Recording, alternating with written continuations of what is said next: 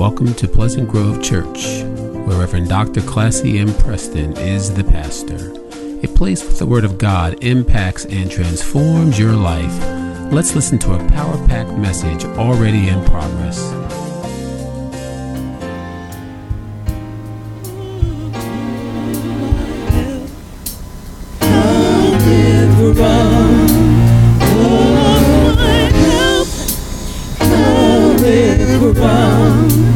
All of my help cometh from, all of my help cometh from, all of my help cometh from the Lord.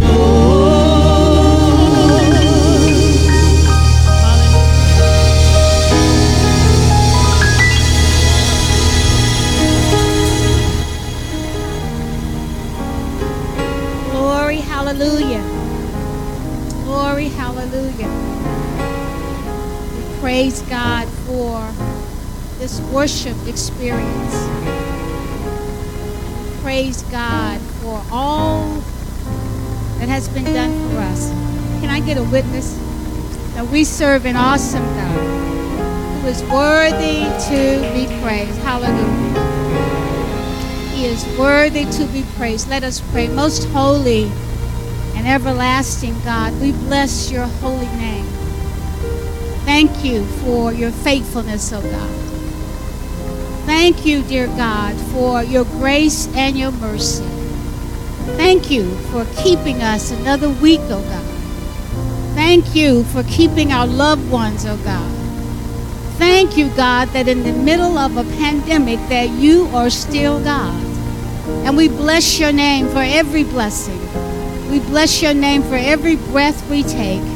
And we just thank you for being a God of love who loves us in spite of our shortcomings. We give you all praise, all honor, and all glory. In the mighty and precious name of Jesus we pray. Amen.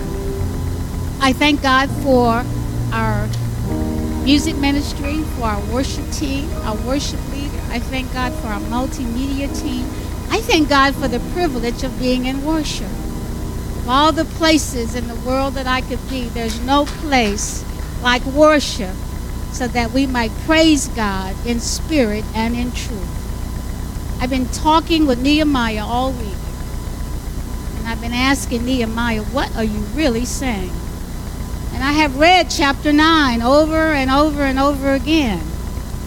It says in verse number 33 of chapter 9, in all that has happened to us, you have remained righteous. You have acted faithfully while we acted wickedly. Our kings, our leaders, our priests, and our ancestors did not follow your law, and they did not pay attention to your commands or the statutes you warned them to keep. And even while they were in their kingdom, enjoying your great goodness to them in the spacious and fertile land that you gave them, they did not serve you or turn from their evil ways. My. But see, here we are, slaves today. Slaves in the land you gave our ancestors so they could eat its fruit and the other good things it produces. And verse number 37 says, because of our sins, its abundant harvest goes to the kings you have placed over us. They rule over our bodies and our cattle as they please, and we are in great distress. This morning I want to preach from the sermonic theme, the whole truth and nothing but the truth. Can I say it again? The whole truth and nothing but the truth. I discovered that there are three dimensions of the whole truth. Telling the truth embraces confession. Secondly, telling the whole truth highlights the nature of sin. And thirdly, telling the truth encourages transparency. I am fascinated by Genesis chapter 3. And when we go back to the Old Testament and we look at the story of Adam and Eve in the Garden of Paradise, it's amazing to me, Minister Benita, how they could stray so far from God. In verse number 1, the serpent was more crafty than any of the wild animals the Lord God had made. He said to the woman, did God really say that you must not eat from any trees in the garden? Did God really say? Did God really say that you sing like an angel? Did God really say you're called to serve? Did God really say that you could be a worship leader? Did God really say that you could be a musician in the Lord's house? Did God really say all these things to you? And the woman said to the serpent, we may eat fruit from the trees in the garden, but God did say you must not eat fruit from the tree that is in the middle of the garden. And you must not touch it or you will die. You will not certainly die, the serpent said to the woman. For God knows that when you eat from it, your eyes will be open and you will be like God, knowing good and evil. And when the woman saw that the fruit of the tree was good for food and pleasing to the eye, and also desirable for gaining wisdom, the woman chose to, she took some of it and she ate it. My. She also gave some to her husband who was with her, and he ate it. And then the eyes of both of them were open, and they realized they were naked. So they sewed fig leaves together and made covering for themselves, my Lord. Then the man and his wife heard the sound of the Lord God as he was walking in the garden in the cool of the day. And they hid from the Lord God among the trees of the garden. But the Lord God called to the man, where are you? And he answered, I heard you in the garden. And I was afraid because I was naked, so I hid. And he said, who told you that you were naked? Who told you that you would? Have you eaten from the tree that I commanded you not to eat from? And the man said, the woman you put here with me, she gave me some fruit from the tree, and I ate it. It appears that Adam had a problem with the truth. And it appears at times, church, that many of us have a struggle with the truth. We like to compare ourselves to other human beings, and we realize that when we compare ourselves to others, we can always say that, well, my sin was not quite that bad. Yes, I did shoot 3 people, but he shot 9. Or I did this, I robbed 1 house, but he robbed 8. You see, whenever we use human flesh as a boundary for the truth, we get in trouble, because there is only one truth, and the truth comes from Almighty God. I find that if you go and read the history of Israel and you look at God's relationship with them, they were always an arrogant people who did not want to obey God. Have you ever met anybody like that? The only thing they want to do is find where there is some loophole so that they can get away with their sins. And I go back and I look at Exodus and Moses. He told the Israelites, now therefore, if you will indeed obey my voice and keep my covenant, then you shall be a special treasure to me above all people, for all the earth is mine. Who wouldn't serve a God like that? And the word says, Deacon Shireen, that over and over again that God kept loving Israel, but Israel kept disobeying God. And it seemed that the more he poured love on them, the more arrogant they became. And he just says that the Lord descended to the top of Mount Sinai and called Moses to the top of the mountain. So Moses went up, and the Lord said to him, go down and warn the people so they do not force their way through to see the Lord. And many of them perished, and even the priests who approached the Lord consecrate themselves, or the Lord will break out against them. Even though God was giving them a word from God, allowed the people to see him, they were still disobedient. Have you ever had that desire to just disobey God? The whole truth and nothing but the truth is that we are all sinners saved by grace. And the Word of God says that we need to align our minds and our lives with the Word of God so that we can be used by God. And although the ancient Israelites rejected God and spurned his invitation for a relationship, he still deeply desires a relationship with human beings. And though God punished the Israelites, he was never completely rejected them or their descendants. You see, what we discover in the midst of the pandemic and all the things going on in the world is that regardless of what we do, God loves us. So God loves us because that's the type of God that we serve. So what is truth? A simple definition drawn from the Bible teaches that truth is that which is consistent with the mind, the will, the character, glory, and being of God. Can I say it again? Truth is that which is consistent with the mind, will, character, glory, and being of God. Truth is not about your mood swings. Truth is not about what you think.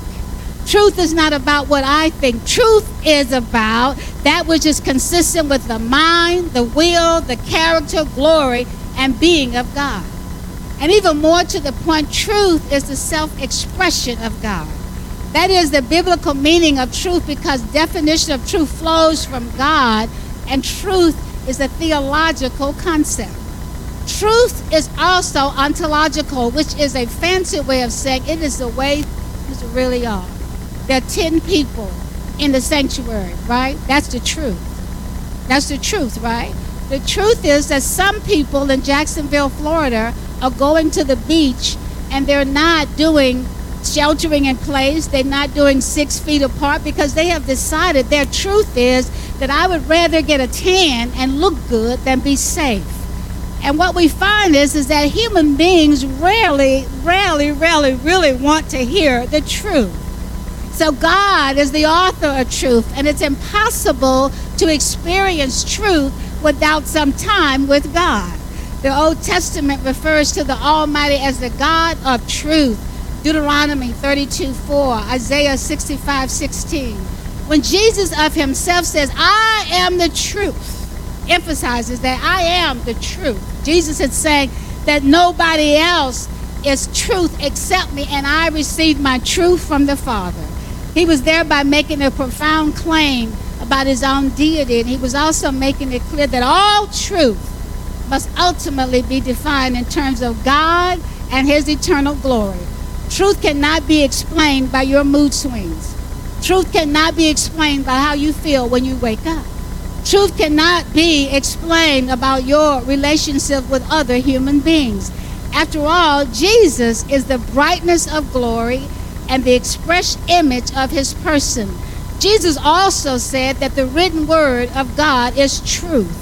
It does not merely contain nuggets of truth. It is pure and unchangeable, and truth will stand on its own. And praying to his heavenly Father on behalf of his disciples, he said, sanctify them, dear God, by your truth. And moreover, the word of God is eternal truth, which lives and abides forever, forever, and ever. The truth that existed for my grandmother is the same truth that exists for me. God's truth does not change. God's word does not change. And what we need to understand is that God's truth will stand forever. Let nobody deceive you into believing that God's truth can be changed. Because the word says, what, that all have sinned and fall short of the glory of God. I also discovered from chapter 9 is that the whole truth embraces confession. And that's an area in the life of the church that we need to step up. The word confession is often misunderstood and misapplied. We think of confession as an uncomfortable person-to-person event, whether before a professional, clergy person, or with a friend we have wronged. If we were to draw a picture of someone confessing, we'd probably draw an embarrassing expression on their face. In the opening chapter of 1 John, verse 9, we get an accurate picture of what confession involves. If we confess our sins, he is faithful and righteous to forgive us our sins and to cleanse us from all unrighteousness. If that's the case, why doesn't the church confess? Why is it that we don't have an altar prayer to call everybody forth to confess our sins? Because the word of God says that if we confess our sins, he is faithful and righteous to forgive us. Hallelujah. Aren't you glad if we confess our sins? There are common misunderstandings about confession. Confession does not mean asking for forgiveness. God doesn't tell us to ask for forgiveness. When we confess, we can expect forgiveness from God. God's promises are absolute. He also promises to cleanse us from all of unrighteousness. Confession is not a person-to-person event. It's a conversation, Sister Connie, that takes place between a person and God. Confession is not something we do to earn forgiveness. We do not earn our forgiveness. The forgiveness is already given. All the Lord is asking us to do is confess our sins, and we have already been forgiven. Jesus has already earned the forgiveness and cleansing that God grants us as gifts. So why don't we confess? The Greek word John uses for confess means to say the same thing. To say the same thing as who? To say the same thing that God says. When we confess, we describe something exactly as God describes it. Confession is honest and transparent before the Lord. Yes, God, I robbed you of worship. Yes, God, I did not follow your prompting through the Holy Spirit. Yes, God, I ate too much and you told me that I should not do that. Yes, God, you told me not to stay out late on Saturday night, but I stayed anyway.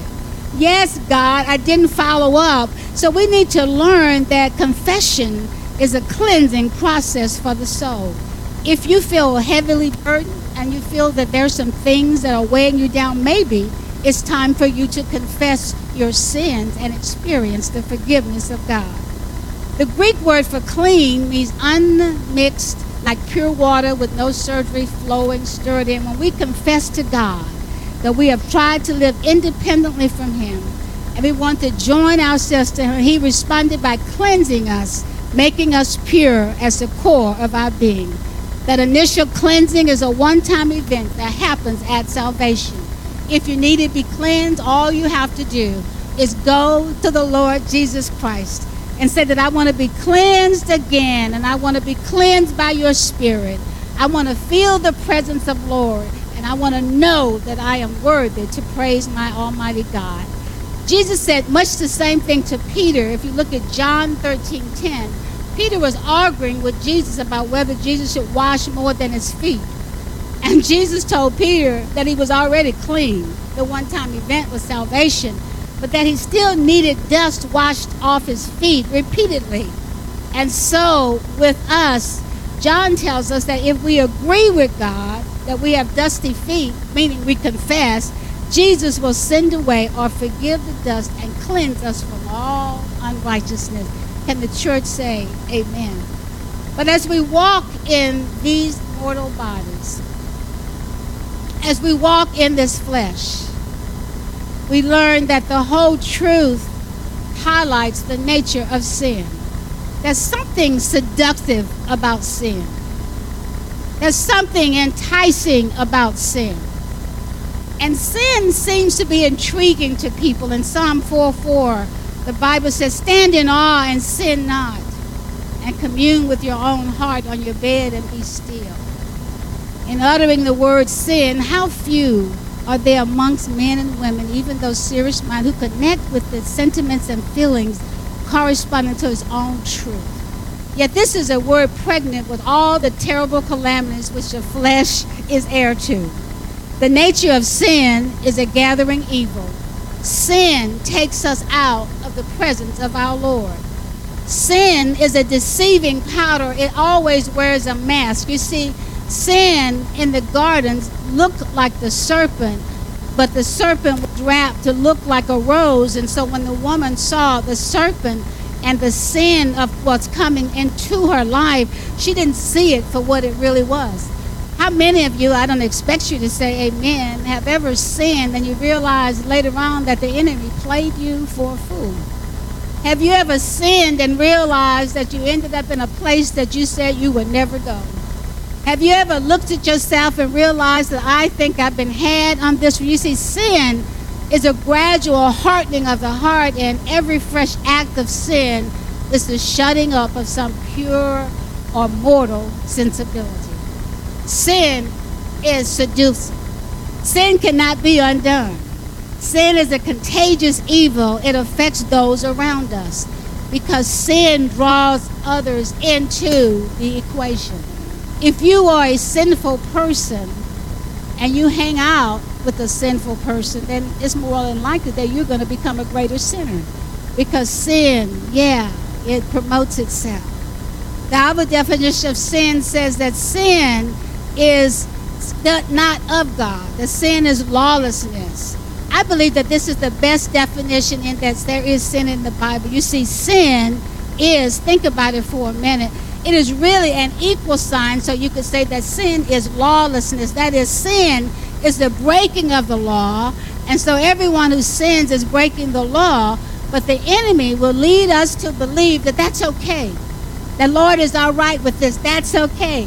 The Lord will forgive you. But church, I'm telling you today that we need to be cognizant of the sin in our lives, and we need to pray and ask God, show us the sin and be removed. Third point that I want to make is the whole truth encourages transparency. If we can't be transparent with God, there's no way we could be transparent with each other. And transparency allows you to look at yourself as you really are. Transparency allows you to say, you know, I could have done better with that. Transparency allows you to say that, no, I'm not all I should be, but I'm trying as hard as I can. Transparency says, yes, I messed up on Saturday, but I'm trying to do it right on Sunday. One of the things that I really like about the Apostle Paul is that he was always transparent. He was always saying that, no, don't lift me up. I'm not worthy to be lifted up. I'm not all of that. If you go to 1 Corinthians, the 15th chapter, I love it when Paul says, now, brothers and sisters, I want to remind you of the gospel I preached to you, which you received and on which you have taken your stand. Paul said, by this gospel you are saved, and if you hold firmly to the word I preached to you, otherwise you have believed in vain. Paul said, for what I received, I passed on to you as of first importance. Paul said that Christ died for our sins according to the scriptures, that he was buried, that he was raised on the third day according to the scriptures, and that he appeared to Cephas and then to 12, and after that he appeared to more than 500 of the brothers. And Paul and sisters, goes on to say, most of whom are still living. And he says, though some have fallen asleep, then he appeared to James, then to all the apostles, and to the last he appeared to me also. Imagine this. Paul is saying, I am the sinner of sinners. I am a persecutor of the church. I am a murderer, and I am the least person that God should have saved. But Paul says that not only did the Lord take time to show himself to everybody else, but he also took the time to show himself to me. Hallelujah. Paul said that he showed himself to James and all the apostles, and last of all, he appeared to me. And he said, I was one abnormally born. And verse number 9, he says, for I am the least of the apostles. I put my name in there. I am the least of preachers. I am the least of pastors. I am the least of servants. But God took the time to show himself to me. And Paul says, for I am the least of the apostles and do not even deserve to be called an apostle because I persecuted the church of God. There is power in knowing who you are. There's power in humility. There's a power being able to say, God, I'm not worth any of the blessings that you bestowed upon me. But because you are a righteous God, because you are a gracious and faithful God, I stand here today not because I'm worthy, but because you are God. Paul said, but by the grace of God, hear me, I am what I am. By the grace of God, I am what I am. Not because I'm brilliant, not because I'm smart, not because I made all the right decisions, but by the grace of God, I am what I am. By By the grace of God, I stand on his word.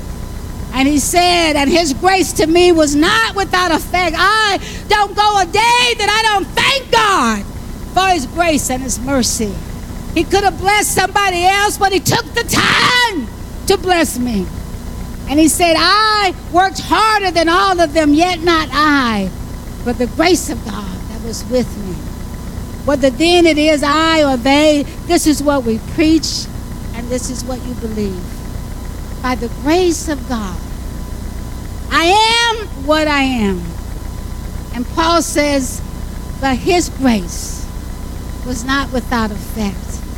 It's because of his grace that I praise him in the morning and praise him at the midnight hour. It's because of his grace that I rise up in the morning and I open my Bible and I take the time to say, thank you, God, for another day.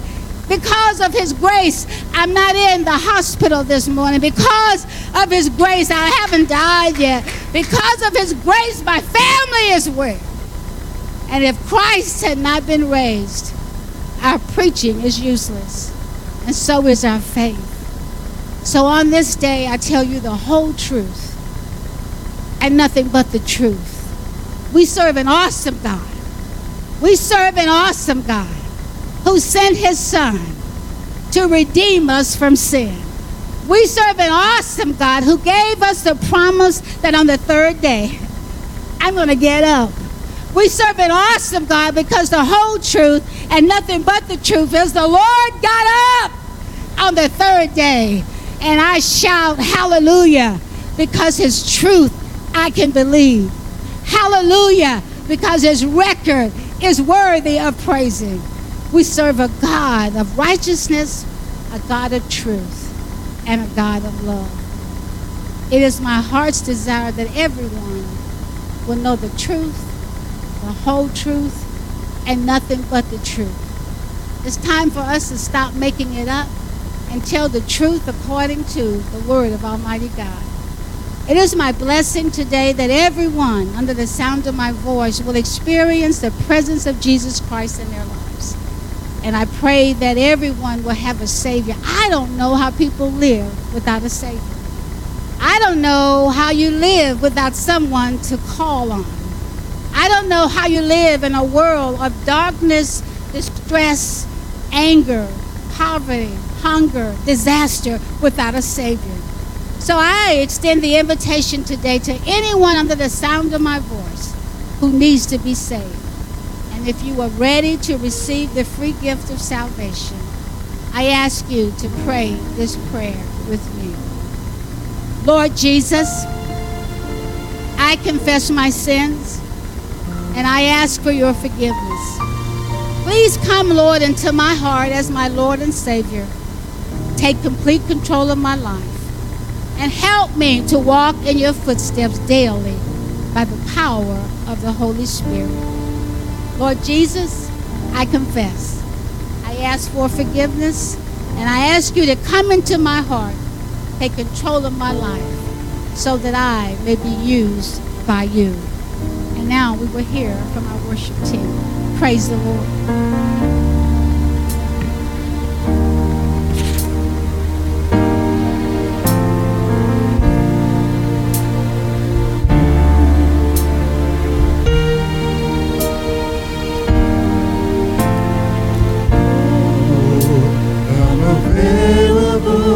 To you,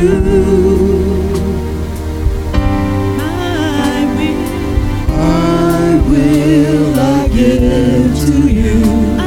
I'll do what you say do. Use me, Lord, to show someone the way and enable me to say. Storage is empty, and I am available to you.